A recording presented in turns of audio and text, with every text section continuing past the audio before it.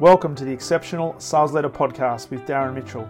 If you're a sales leader looking to take your leadership to a whole new level, then this is the podcast for you. We'll be exploring tips, techniques, and strategies to help you take your leadership to the exceptional level and allow you to enjoy more money, more meaning, and better sales results.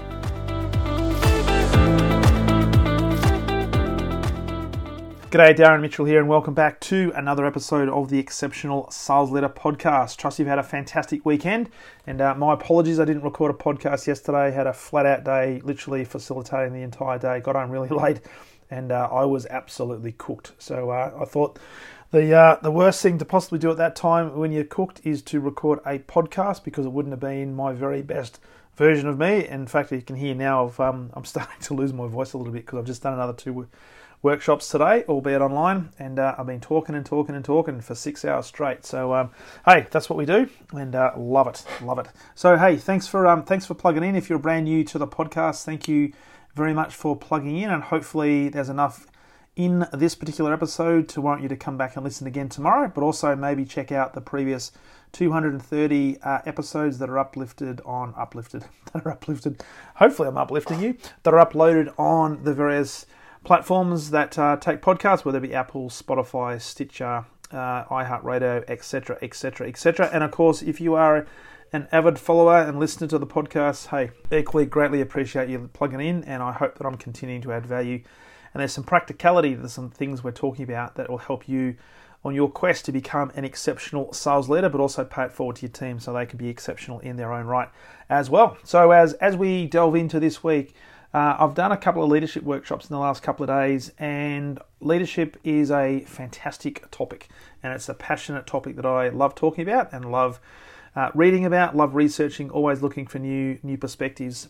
And today I was talking to a new organisation. Well, they're a new organisation for me, but they've been around a long time. And I'm in the middle of this is week 1 of a 4-week program that I'm running, a leadership program for their new and emerging leaders, and we're going to be talking about all things leadership. But we started off by talking about the comment around leadership being influence and influence being leadership. Now, this comes from John Maxwell, and if you are an avid listener, you know that I love John Maxwell and everything he puts out, whether it be the books that he's written, the blogs that he puts out, the videos that he does, but certainly also the podcast that he's now involved in. And if you haven't checked out John Maxwell's podcast, he's got a couple. One is for his executive coaching group, and the other one is for just his John Maxwell leadership. So just Google John Maxwell podcast and you'll be able to find those.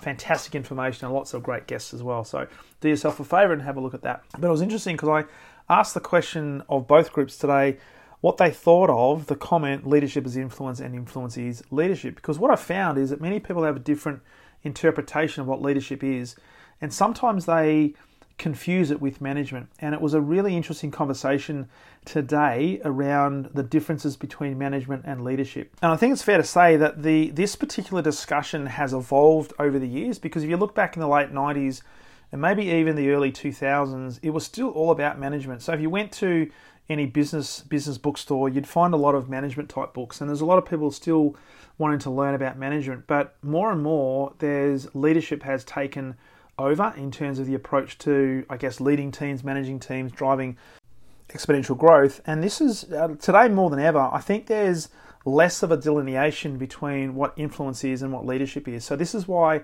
John Maxwell talks about this, and this is what makes so much sense to me. And the clients that I work with, I interchange those words all the time to basically say, hey, leadership is influence, because that's exactly what you're doing, and influence is leadership as well.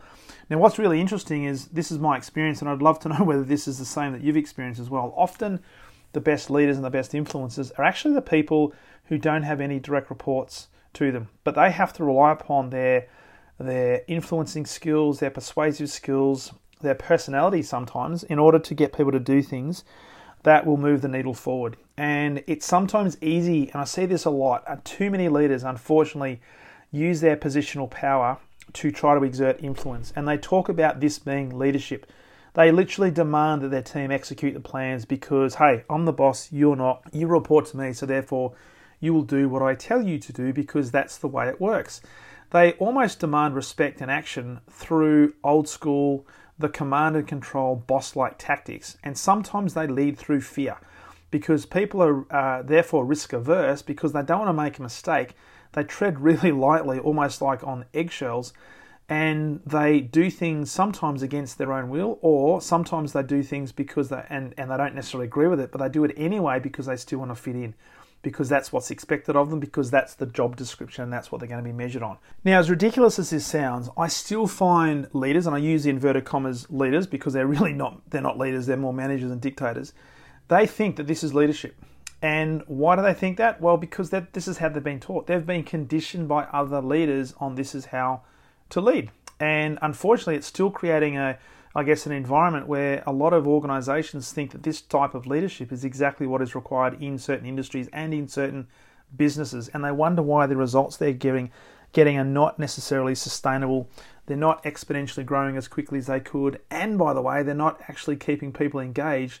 And in fact, people are trying to leave in droves. And it's not the way to do things. And I think, hopefully, society and businesses will catch on and start changing people's titles as well, and start, instead of having manager in the title, they'll start actually having leader in the title. Now, I think there's more and more organizations now that talk about, group sales leader or sales director, not sales manager, because it conjures up potentially a lot of, 1980s, 1990s and early 2000s sort of mannerisms and characteristics of what a manager does, and it's not necessarily what leadership is. Now, myself and a number of other people I know around the world are on a quest to try and drive improvements in leadership and really turn the tide to create better environments where people are actually inspired to want to come to work, inspired to increase their level of discretionary effort, and inspired to be the very best version of themselves they possibly can, and make a difference, drive some fulfillment, drive some satisfaction, but really make a contribution to their customers, to their business, and to the wider society, as big as you want that to be.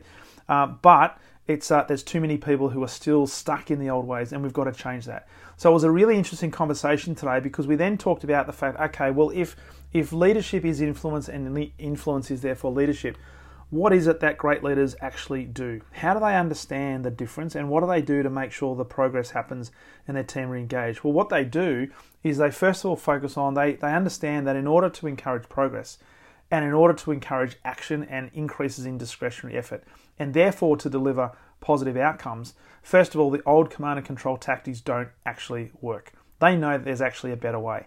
And so one of the key ways, and we didn't talk about it in a lot of detail, but one of the best books I've ever read is a book by John Maxwell, which is called The 5 Levels of Leadership. And in that book, he goes through literally the 5 levels of leadership as he has developed over a number of years. And in fact, he started off by calling that the 5 levels of influence. And in any leader's journey, we actually go through this step by step by step. And you can't necessarily jump a step. It's like going up on a values ledger or a values scale. You've got to go through different values in order to get to the upper echelons.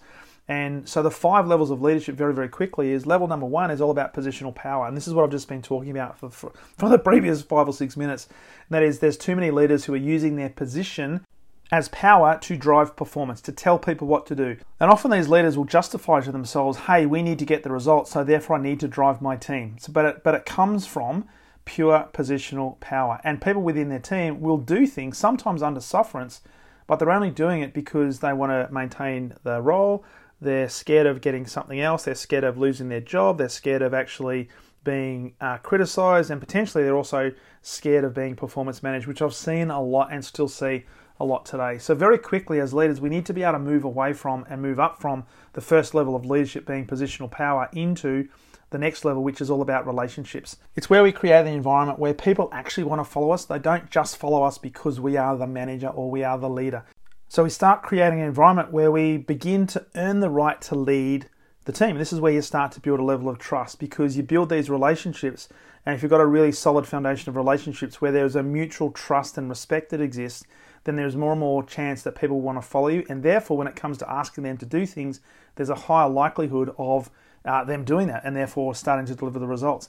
However, too many leaders also can get stuck on this particular level because it's all about the relationships. And if you're looking at pleasing people and making sure that people are okay and pandering to people, sometimes you can get stuck on level 2 and the results will never, ever get delivered. So therefore, we need to use the platform of the relationships to then get to the next level, which is the production level, to actually get people to start doing things, but you're doing it based on a really solid foundation of trust and respect and a great relationship. And this is where you're going to deliver the results.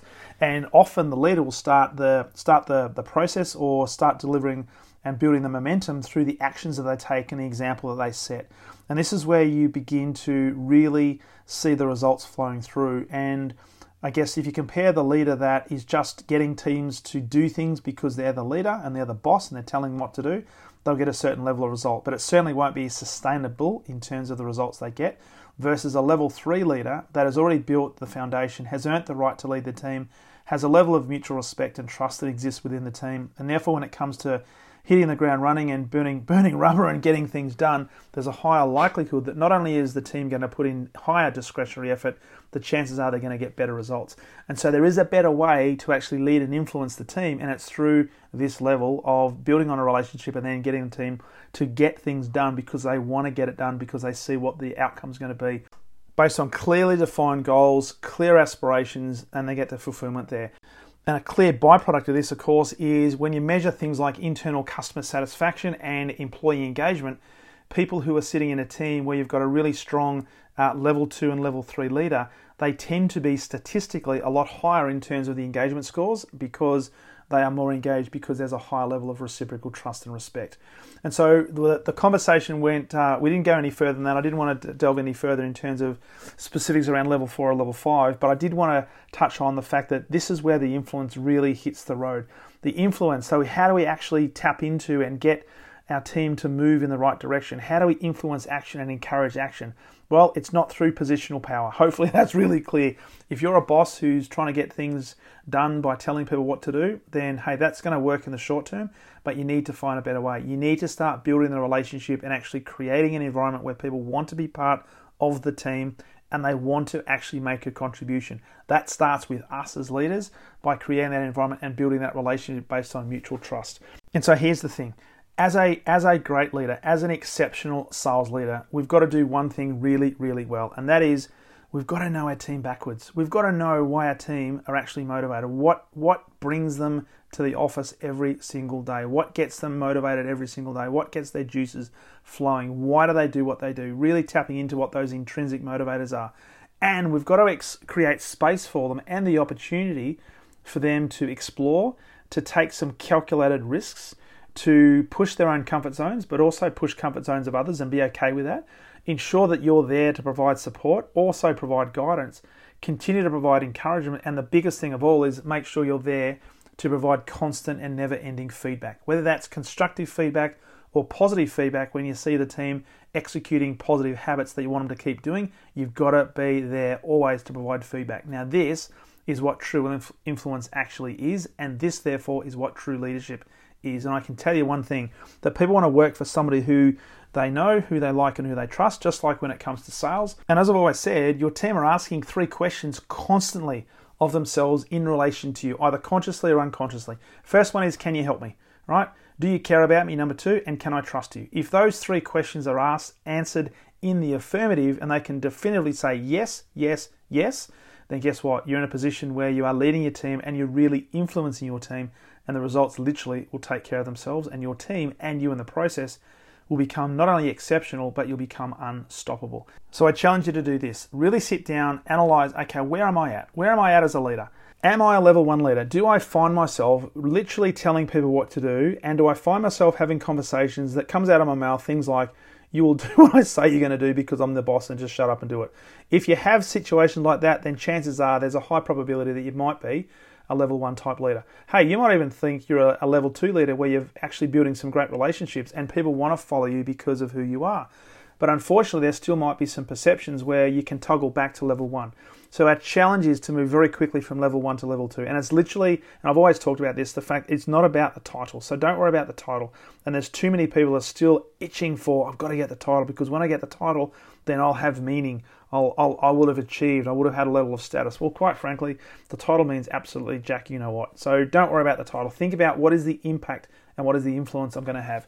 The best way to do that is to grow very quickly into level 2, build relationships, get people to trust you, but you've got to earn the trust and earn the right to lead your team first and foremost. And then get them very quickly to level 3, which is all about production, getting them to produce. And if you can do that, then you're actually going to create an environment where not only the team will excel, but you'll in the process excel as well. So as a reminder, if you would like to work with me one-on-one, love to work with you and help you take your sales leadership to that exceptional level and do that literally within the next 90 days. I've got some spots opening up. Just brought on a couple of new clients this week, which is awesome, and got some room for a couple more next week. So if you're up for A, the challenge, up for B, the investment, and you want to invest in yourself and really take your leadership to a new level, then let's jump on a call and have a conversation about what that program looks like, and we can start as early as next week. Simply go to my calendar, you know the drill, go to leadwithdarren.com, pick a time that suits, and we'll jump on a Zoom call and have that conversation. So I very much look forward to that. So a quick reminder as well, if you haven't subscribed to the show, please press subscribe on the platform that you're listening to right now, because that will enable me to let you know when new episodes are up and running, ready to be listened to and digested. And if you can do me one huge favor, and that is, if you can rate the show. If you've been an avid listener for a while, hey, I'd really appreciate you giving me a 5-star rating. But even if you don't like the show and you're still listening and you want to give me a 1-star rating, any rating is better than no rating, because what it does, it means that people who are looking for podcasts, looking for inspiration, looking for information and guidance and practicality around sales and sales leadership, it makes it a lot easier for them to find the podcast on the various platforms when there's a number of ratings. So if you can do that, that would be greatly appreciated. So until next time, keep pushing the envelope, keep stepping outside of your comfort zone, and keep striving to achieve that next level of performance that you know exists and I know that you know exists. So with that, look forward to talking to you on the very next episode of the Exceptional Sales Leader Podcast. All the best.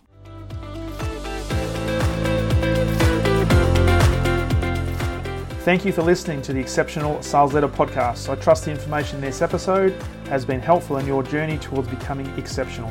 And remember, please take the time to rate the show, subscribe to the show so other people can find it, but also if I can help you, jump on my calendar, go to leadwithdarren.com and let's have a conversation about how I can help you along your journey to being exceptional.